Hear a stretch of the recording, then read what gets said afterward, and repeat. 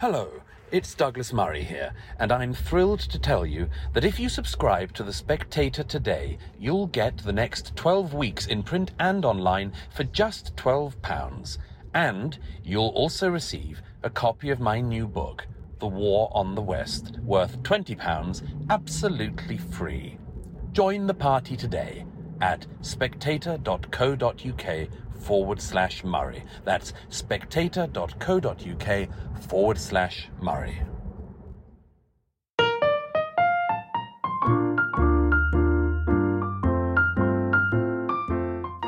Hello and welcome to the Spectator's Book Club podcast. I'm Sam Leith, the literary editor of The Spectator, and my guest this week is the historian Philip Mansel, whose new book, just out in paperback, is King of the World, A Life of Louis XIV. Philip, welcome. Hello. Louis XIV, much written about. What was it when he started that made you think there's something fresh to say here? I wanted to take a European approach, an international approach, to show he's thinking about Germany, England, Italy, the world, America, just as much as about France. And also a lot of new documents have come to light, like the complete correspondence of his second wife, Madame de Maintenon, and many other documents. So there was always something new to say about Louis XIV and Versailles. And Louis XIV, to those of us who aren't buried in French history, we think of him generally, caricaturally, sort of in his pomp. But when he came to the throne, or, before he came to the throne, France was absolutely on the brink of, it was a very unstable country, wasn't it? Yes, it was in meltdown. The great nobles were rebelling. The Parlement de Paris, the supreme law court, was challenging royal authority. The people of Paris was putting up barricades and attacking royal officials. At one time, the royal family had to flee at night from Paris to Saint-Germain in secret. And it was touch and go. Often provincial cities would close their gates to Louis XIV himself in person at the beginning of his reign, about 1652. But somehow they always kept their army and their guard together and some money. And he had this great minister, Mazarin, who was a very clever operator. And somehow, in the end, the crown won. And this first uprising, La Fronde, it's known as. Was this a sort of almost like a rehearsal for the French Revolution? It seems like it at times. The hatred of royal officials, the hatred of, above all, of war taxation. But I think the influence then of the Catholic Church was so great, and of priests, that they stopped civil unrest and stopped violence. And maybe the prestige of the young king, who was very good looking and very charming. And there was 150 years of peace after the Fronde, so it wasn't quite a rehearsal. But that period, one of the things that seems very striking to me is quite how seething with intrigue even the court was. I mean, yes. The king's own mother was a sort of dyed-in-the-wool traitor, and then they were all quite forgiving. They kind of, went back to square one each time. It was the game of power and the game of thrones. Everybody was changing sides all the time. Yes, his own mother was plotting with Spain, but the moment she became regent, she was more of a patriotic Frenchwoman than anybody. And that's how it was. It was natural to switch sides. And what I should have said, one thing that restrained the Fronde from being a rehearsal for the French Revolution, they were so horrified by the English Civil War and the execution of Charles I that they said anything rather than be like the English. Now, the king's relationship when he was very young with Mazarin, you've mentioned, is sort of rather fascinating. Because Mazarin is this sort of extraordinary fixer, diplomat, tutor in power, in a sense, isn't he? Yes, and he's a Roman, he's a foreigner, so he's more trusted by the Queen Mother, Louis XIV's mother, Anne of Austria, and by other officials, because he doesn't have a vested interest inside France. He's a very good operator. He's peaceful. He doesn't go around executing people as Richelieu had done. And he's completely corrupt. He's for sale and he's buying people, selling offices to great nobles. But in the end, he wins. And in the end, he gets new provinces for France. He's one of the most successful diplomats of European history, in my opinion, in some ways cleverer than Talleyrand. The king's reliance as a a young king, during the Regency on Mazarin, is considerable, and yet he takes rather a different direction, doesn't he, after Mazarin's death and when he takes the throne? Yes, I think Mazarin was the father Louis XIV had never had. His father, Louis XIII, dies when he's 5. He's also very charming, very close to his mother. It's an emotional triangle. They write to each other every day, practically. He didn't like the bargaining side of selling offices and dealing with great nobles almost as equals. But the foreign policy is quite similar: to expand France and to wait for the inheritance of the Spanish monarchy. And after Louis, I think it's almost immediately after the coronation, if I'm remembering the sequence right, Louis does he not, gathers his sort of senior courtiers around him and says words to the effect of, I'm going to be in charge from now on, and everything goes through me, ignore the parliament, he sort of, it's a declaration of intent very, very early on in the rule, isn't it? Yes, that's all true, and he works incredibly hard. He's not sort of frolicking around with his girlfriends or dancing the night away. Often he's working till midnight, even when he's over 60. And the ambassadors would write letters directed to him, not just to the Minister of Foreign Affairs. He's passionately interested in the details of everything: administration, diplomacy, the gilding on his bedroom at Versailles, and so on. He's a control freak. But the other side of that is he could be manipulated by his own ministers, the people he worked with. And people said this at the time, that he's just the plaything of his ministers. And he himself, long after the death and the dismissal of his key war minister, the Marquis de Louvois, he said how awful he was and how he regretted having employed him. So that's almost an admission that he had been manipulated by Louvois. But that sort of, we'll maybe get onto it a bit later in more detail, but that sort of micromanagement, yes. It's often been, in the 20th century, one of the chief charges against Hitler, against Stalin in the early phase of the Second World War, that they couldn't keep their toy soldiers off the battlefield, and that they would insist on, even down to sort of platoon level, directing, often very, amateurishly.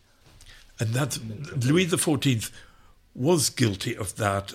And there's a famous siege of Oudenarde in 1708. He sends his grandsons, his generals, and the war minister to try and supervise it, and it's a catastrophe. Marlborough wins. And he particularly felt that he knew what is now Belgium, what was then the Spanish Netherlands, better than anybody. He'd been there a lot on campaign, the rivers, the landscape, where to advance, where to retreat. But he did, in certain circumstances, leave really great successful generals like the Maréchal de Villars at the end of his reign. He did, or the Maréchal de Luxembourg earlier. He did leave them in control of the campaign, and then things worked quite well. Now, to start with, as a young man, he was handsome, he was immensely charming. What's your sense of his character and his drives? His drives, he longs to be famous, successful, a new Alexander the Great, admired. The crown had been slightly overshadowed by Richelieu in the reign of his father, Louis XIII, who was physically also quite ill. He wants to be this great young god, literally, a new Alexander, a new Hercules, winning wars. Why not have a great world empire in America, in Thailand, in bits of Africa or India, to be talked about all over the world? So there's all these pictures of him with his fame being trumpeted, and the four corners of the world are admiring him and all that. And there's this phrase he says when ordering the bombardment of Brussels in the 1690s, "Il faut faire quelque chose d'éclat." You must do something striking. I think that is the key to him. He wants to make an effect. And it blew up in his face often. But he was talked about all his life. And if he'd stuck to soft power and French luxury industries and parties at Versailles and boosting the French economy, it might have worked better. So it could have been lace, but it was cannons instead. Exactly. He loved cannon. There are some of his cannon. You can go and see them in the courtyard of the Invalides in Paris. And they have the Royal Fleur-de-Lis, and on it is Ultima Ratio Regum, the last argument of kings. He knew his authority was really based on force, not on divine right. Now, that sense of force, his sort of personal guard was massively important to him, wasn't he? Because he couldn't trust a lot of the rest of the armed forces. Because they'd had to flee at night, because 2 previous French kings had been murdered, Henri III and Henri IV, his own grandfather. His father had about 6 or 7 conspiracies against him. Always in French history, the King of France had the biggest guard in Europe. And Louis XIV expanded it further, and he personally drilled and reviewed and selected his garde du corps, his grenadiers à cheval, the mousquetaires gris and the mousquetaires noirs, the grey musketeers, the black musketeers. He would drill them himself day in, day out, and he loved it. He was a military monarch long before the Hohenzollerns and Frederick the Great and Prussia. And if his descendants, Louis XV and Louis XVI, had stuck to that, there might have been no French Revolution. You make a distinction in the book, which seems to me to be kind of important all the way through, between the court and the state. Can you talk a bit about how that plays out through his reign and how that changes? Why is that distinction important? It's very interesting because the French court is always thought to have been politically influential, but I think, in my opinion, that has been exaggerated. The really key figures are the ministers who sit alone with the king in his bedroom or his council room, a few clerks scribbling away, and the courtiers are outside longing to know what's going on. And constantly they're complaining, the real bosses of the ministers, they have to write begging letters to Louvois or Colbert, the great finance minister, asking for jobs, asking for privileges, asking if their son can succeed them as governor of Boulogne or whatever. And they're from a different background. They're from legal officials or government officials, quite humble. The great dukes of Noailles or the Duc d'Aumont or others, a much grander background. Occasionally they would get key jobs as governor of a province or general of an army, but they're not ministers, with one exception, the Duc de Beauvilliers, who Louis XIV really loved. And the other kind of great tension of the book is his relationship with Paris, which obviously is the capital, it's the centre, but it's a place that ever since the Fronde has been, if you like, marked down as slightly untrustworthy. How did he negotiate that? Well, it's completely fascinating because he does in fact do a lot for Paris. The east facade of the Louvre, the great one with columns, that's Louis XIV personally choosing to have pairs of columns rather than single columns. And there's the Place Vendôme, and there's the Invalides, which is a staggering building, just as important as Versailles. But something changes in the late 1660s. The death of his mother, something we don't really know, maybe a sense of... You see, he had gone on being in Paris after the Fronde in the 1650s, 1660s. He's living some of the year in the Louvre, and he goes to carnival parties, he goes to church services in parish churches, not just in the court chapel. But something changes. Maybe he feels he can get away with what he always really loved, which is country life, gardens, hunting, riding. And from 1671, the ambassador of Savoy actually writes, January 1671, the king has now left Paris forever. So he knows something we don't know, that never again, for the rest of his reign, which is over 40 years, does he spend a night in Paris. He occasionally, very grandly, will make a state visit in the day to see a new monument or to be entertained in the Hôtel de Ville, but that's it. And I think that's unique in European history. 40 years never sleeping in your own capital. But he knows everything that's going on. He gets these lovely police reports saying who's doing what in the Tuileries Gardens at night, or whether the lackey of the Venetian ambassador has quarrelled with a police official or something like that. Tiny details: who's rioting, the state of provisioning of bread supplies in Paris. But he never deigns to sleep there. But he loves Paris because he gets all this information and he does these wonderful buildings. Yeah. His relationship with women, you've said, and you say in the book that Versailles was at the time one of the most hospitable places for women in the world. He loved women, he got on with them, he had several mistresses, long-running mistresses, and as well as his wives. What was that relationship? Why? Was he a feminist avant la lettre, or was that? I think he was a feminist avant la lettre to a certain extent. If the system had let him be, he's part of a system of monarchy, of the Catholic Church, of France.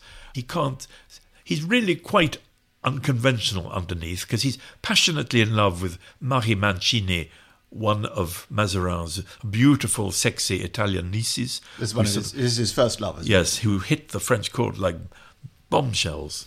And if we had their letters between each other, which have never been found, they probably made fun of Mazarin and probably are planning to elope, but Mazarin stops it. This is 1659 to 1660. Probably he was planning to send his musketeers to get Marie and to marry her. But it would have been socially totally catastrophic for France. And he's brought up by his mother. His mother is clever, successful, very charming. They actually eat together in the world of the court, where there's so many barriers between people and between sexes. That is also unconventional. He tends her when she's dying in 1666, personally, making sure her bedclothes are changed and so on.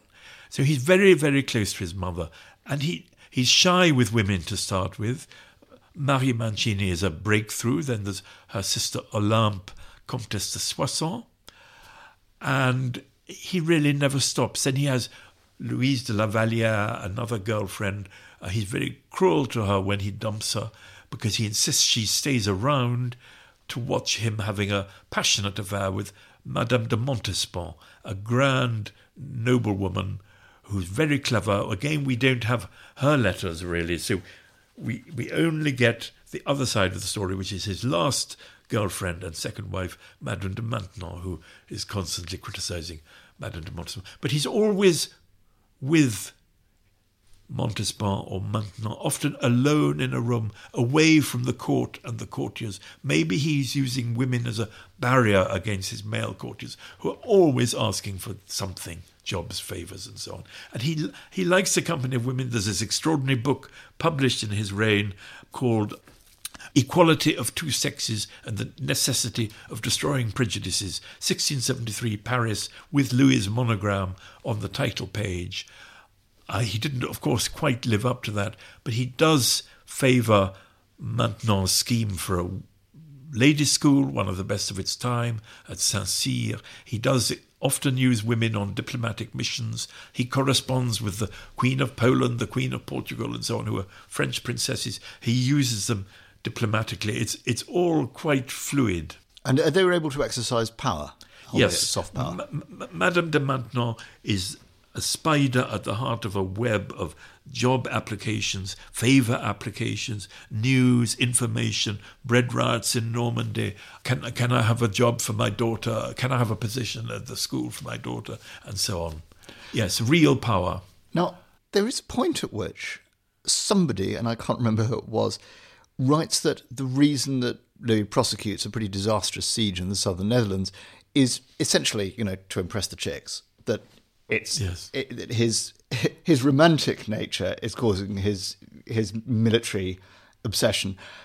Is that the correct reading, or is it just he loved the fighting? I think it's part of the truth.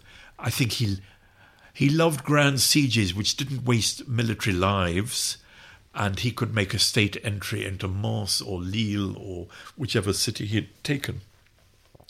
But he does do this thing of bringing court ladies with him to the siege, and he did this extraordinary thing of corresponding with Madame de Montespan about military details. So it is partly to impress the chicks, yes.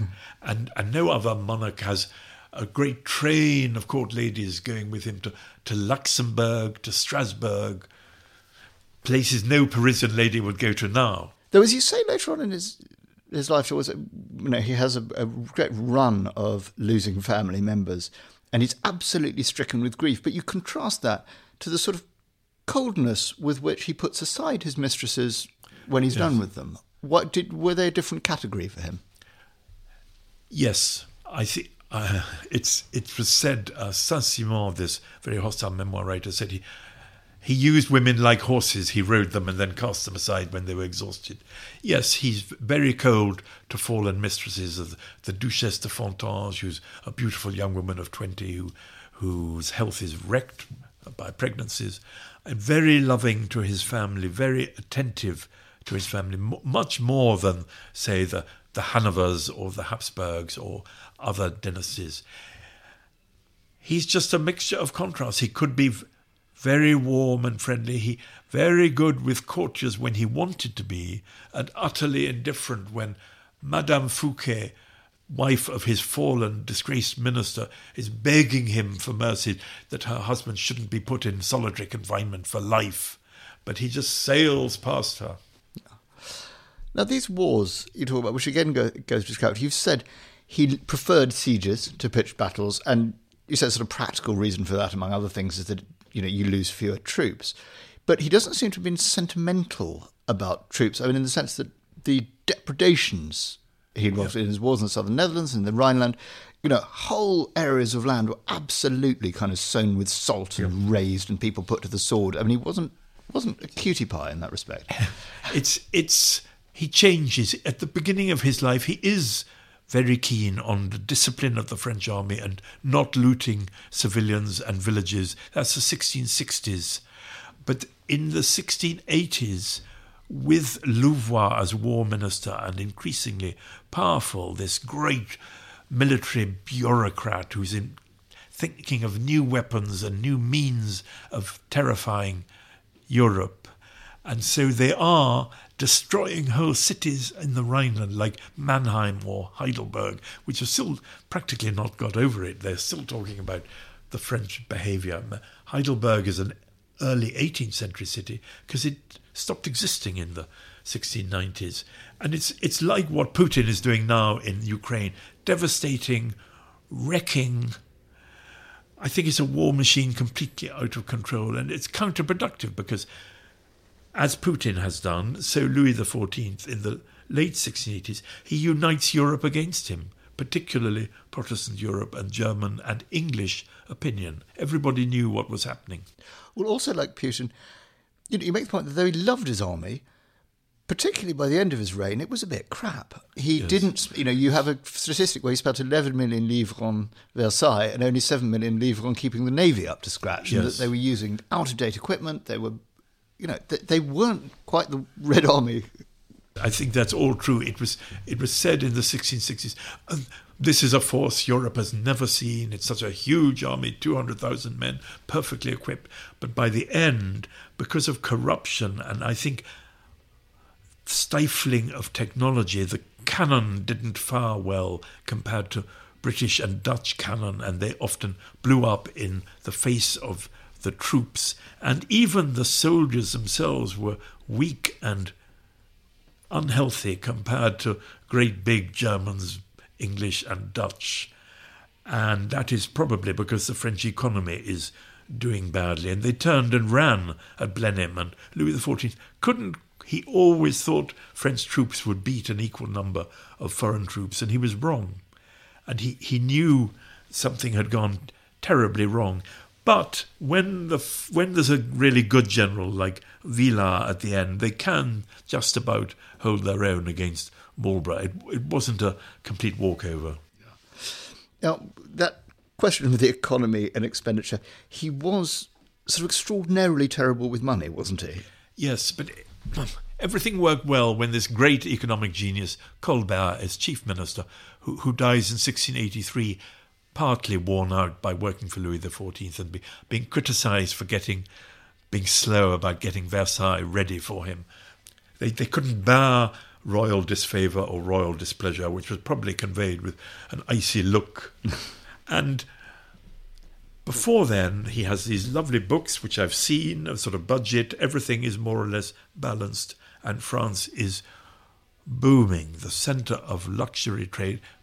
Paris is a sort of economic motor.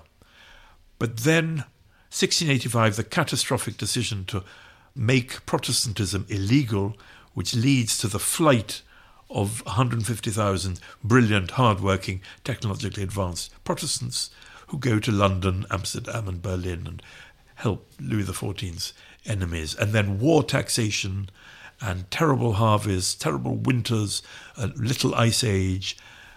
France is sort of collapsing. They're never totally. And there's always bits of the economy which are doing quite well. And at the end, he has one of Colbert's nephews, who is Controller General of Finances, who helps things slightly improve. But he does more or less wreck France economically. And some of French refugees helped found the Bank of England in 1693. Yeah, so even actually, while Colbert's still alive, you have these lovely moments where Colbert's saying, Sire, I'm not sure that you should be spending all this money on Versailles. Yes. But I'm rather pro-Versailles. I think it was such an extraordinary feat, and it put back into the French economy through displaying French clothes, French furniture, French mirrors, French sculpture. It put back a lot into the economy. It was the wonder of Europe. It was a magnet for foreign tourists and travellers. They wrote about it on the whole admiringly. And it wasn't really as much as a new fleet, or he built 150 fortresses around France. They also cost a lot of money, and some of them went on functioning until the Second World War. Now, that sense of Versailles as, a great calling card, how much was spectacle? And, because he had elaborate ceremonies of the levee, and he'd appear in these kind of things festooned with diamonds and jewels. Was that a kind of means of projecting power or ratifying power, or was it just pure vanity? It's power, it's vanity, it's also tourism. It's building a Disneyland that will bring the punters in. And even at the last great reception for the Persian ambassador, 1750, he's covered in jewels, and he walks close to the audience in the Galerie des Glaces, so the ladies can admire his jewels. And it's sort of worked. It does bring people to Paris and Versailles. You can read all these foreign travel accounts by Germans and English and Italians and so on. And it's not just spectacle, it's also a job centre. You go there to ask the king or his ministers for a job for your nephew or yourself, or a new university for Douai or something like that. And that works. It's quite an efficient place, because everyone's in the same place to get your negotiations done. And also, it's a news centre. It's the White House, a rather more elegant and public version of the White House. Everybody wants to go there once in their lives. Yeah. Now, there are sort of different calls on his loyalty, if you like. There's the Catholic Church, the papacy. There's the idea of this sort of personal Bourbon dynasty, which obviously is hugely important to him as he gets involved in the War of the Spanish Succession. And then there's La France, the state. Where was his deepest loyalty in your view? Well, that's a very perceptive question. It was 1700, November. The doors of his study open. It's Tuesday, so the foreign ambassadors are there. He shows them his younger grandson, Philippe Duc d'Anjou, and he says, "Messieurs, here is the King of Spain." And so his deepest loyalty, in a way, is to his family. He doesn't want more territory for France. He wants to put his grandson as King of Spain. And the Bourbons are still kings of Spain today, partly because of Louis XIV. So he also has a very good hereditary claim through Louis XIV's wife. And French troops are fighting to keep a Bourbon as King of Spain. It was probably good for France, but it didn't actually win a new province for France. But he's very conscious of France as a state, and 1709, when things are going badly, he's prepared to dump his grandson to try and save France. So he has a double loyalty, and he's also loyal to his own reputation and glory. So some battles or sieges were probably undertaken with that in mind more than French national interests. I think his real loyalty is to his dynasty, the Bourbons. Let there be Bourbons or Bourbon power all over the world. Yeah. It's kind of extraordinary that he did seem to, despite being badly on the ropes in the War of the Spanish Succession, he somehow conjures out of the peace something favourable to himself. How does he do that? Well, he has a very good foreign minister, the Marquis de Torcy, who is a nephew of Colbert, this brilliant family of administrators, and he's helped by French and Spanish resilience. Actually, the Spanish prefer the Bourbon king to the Allies' Habsburg candidate. He's helped by his own army, which sort of staggers on somehow, and his fortifications. But above all, what always helps you most in the end, it's divisions among your enemies. It's divisions in England. The fact that the new Tory government of Queen Anne in 1710 wants to make peace. They're fed up with war, and they're fed up with Marlborough and the Duchess of Marlborough being high and mighty and wanting more wars, more campaigns, more money for themselves. The Duke of Marlborough even dreams of dictating peace in Paris and forcing Louis XIV to summon the States General. I mean, it's crazy. And so there are secret messengers between Windsor Castle and Versailles, the Abbé Gautier, Bolingbroke, the great Tory writer and minister Henry St. John, Viscount Bolingbroke, who's just as English as the Duke of Marlborough. He's also pro-French. He'd been in Paris, and he makes this peace behind the backs of England's official allies, Austria and the Dutch. This is when the phrase perfide Albion, perfidious Albion, begins, because they actually help the French to defeat the Dutch and the Austrians while they're allied to them. And it's all a deal so that they can have peace. And then, above all, the secret economic underpinnings of war. It's not just about glory and territory, it's also about trade, doing down Dutch trade, and in this case, England wanted the monopoly of supplying slaves to Spanish America, the Spanish colonies, which was extremely profitable. France had got it under Philip V, England gets it at the Treaty of Utrecht in 1713, and it's judged solely for its profitability. There's no morality mentioned at all.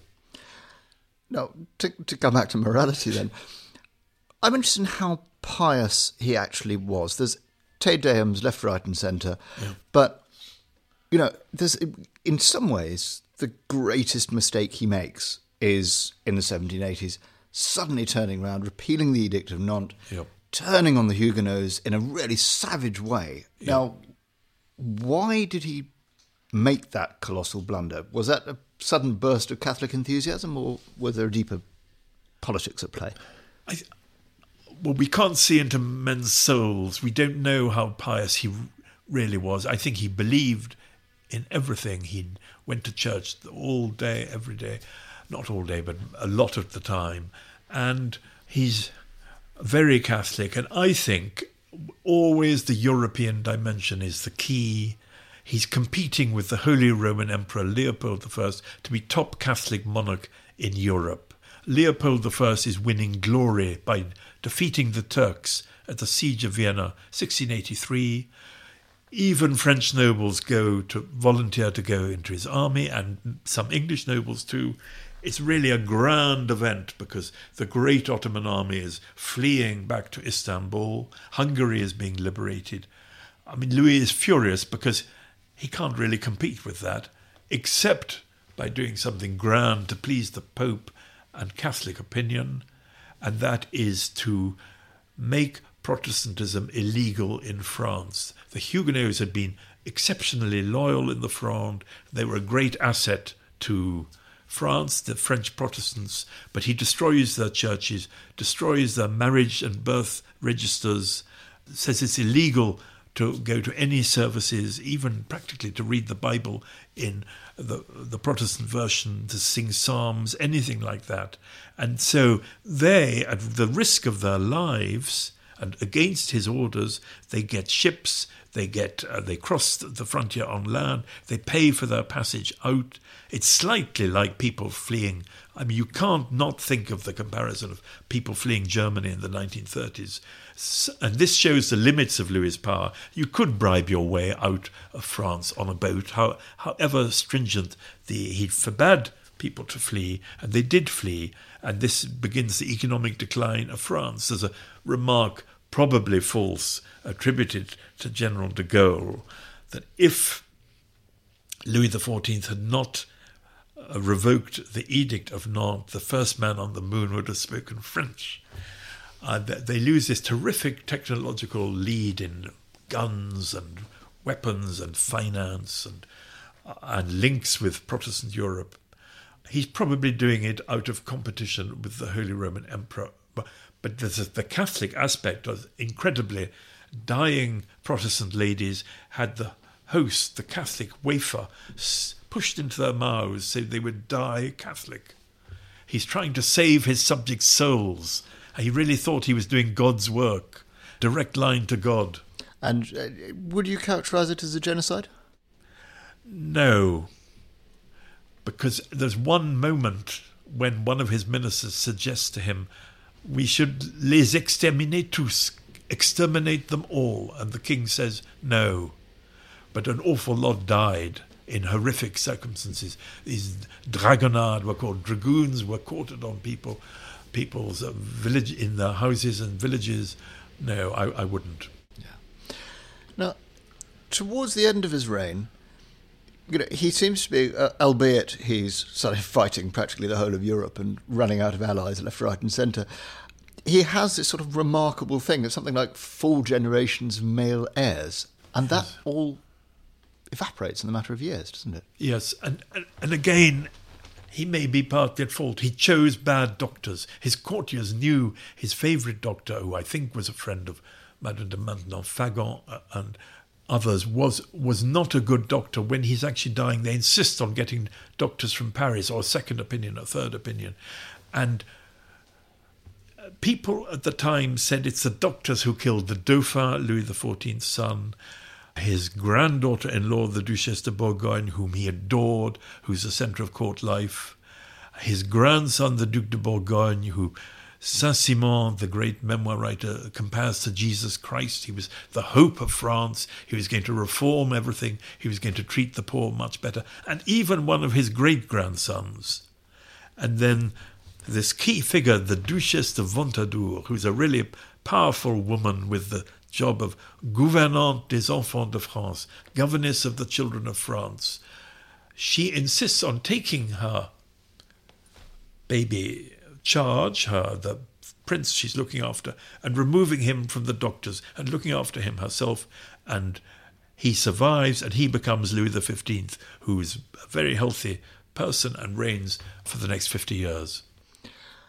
And he tries to specify, doesn't he, what the succession is going to be, and indeed to limit the powers of the sort of presumptive regent, the Duc d'Orléans.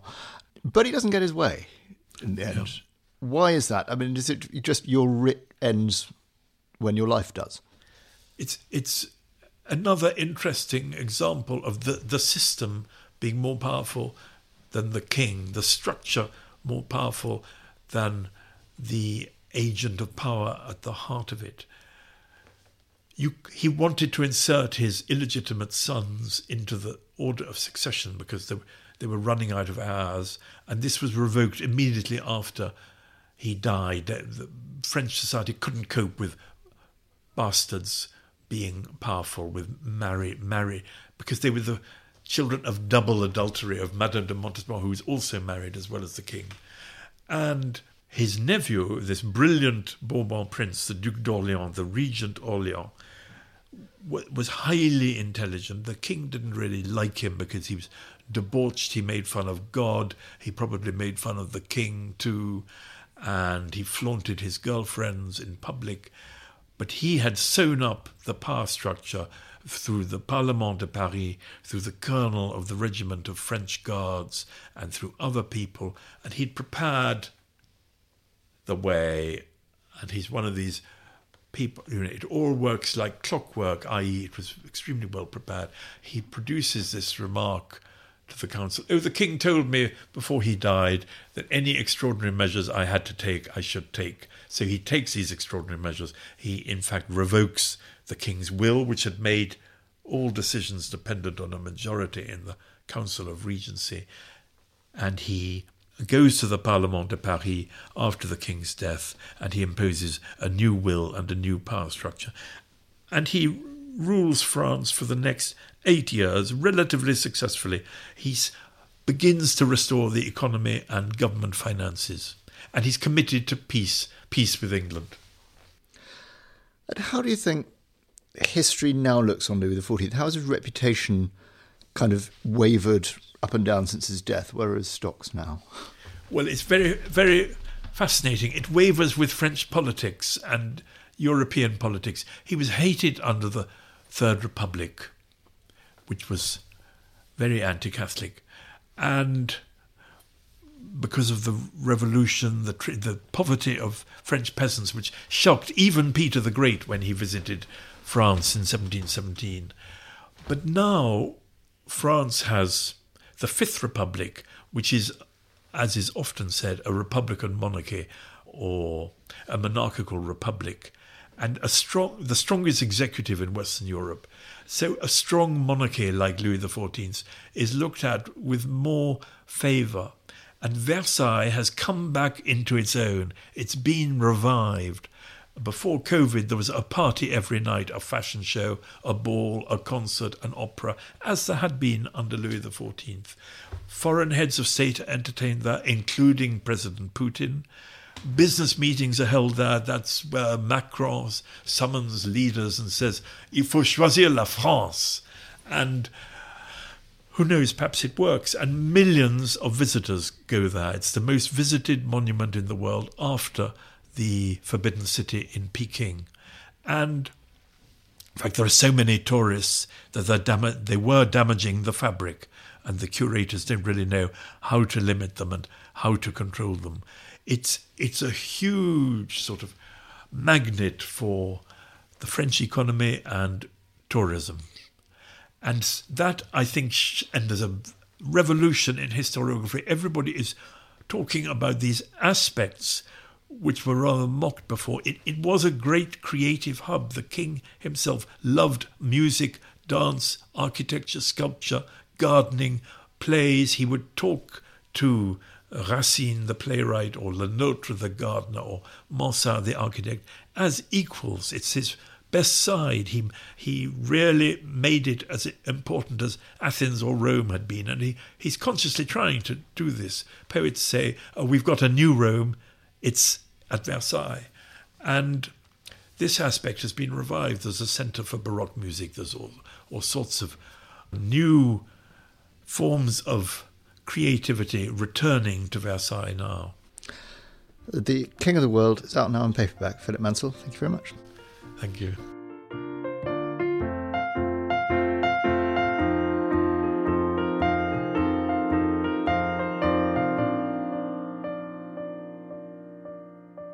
The Spectator Economic Innovator of the Year Awards, sponsored by Investec, are open for entries. If you are an entrepreneur-led business bringing radical change to its sector, please apply at www.spectator/innovator. We are looking for entries all across the UK, and our closing date is the 4th of July.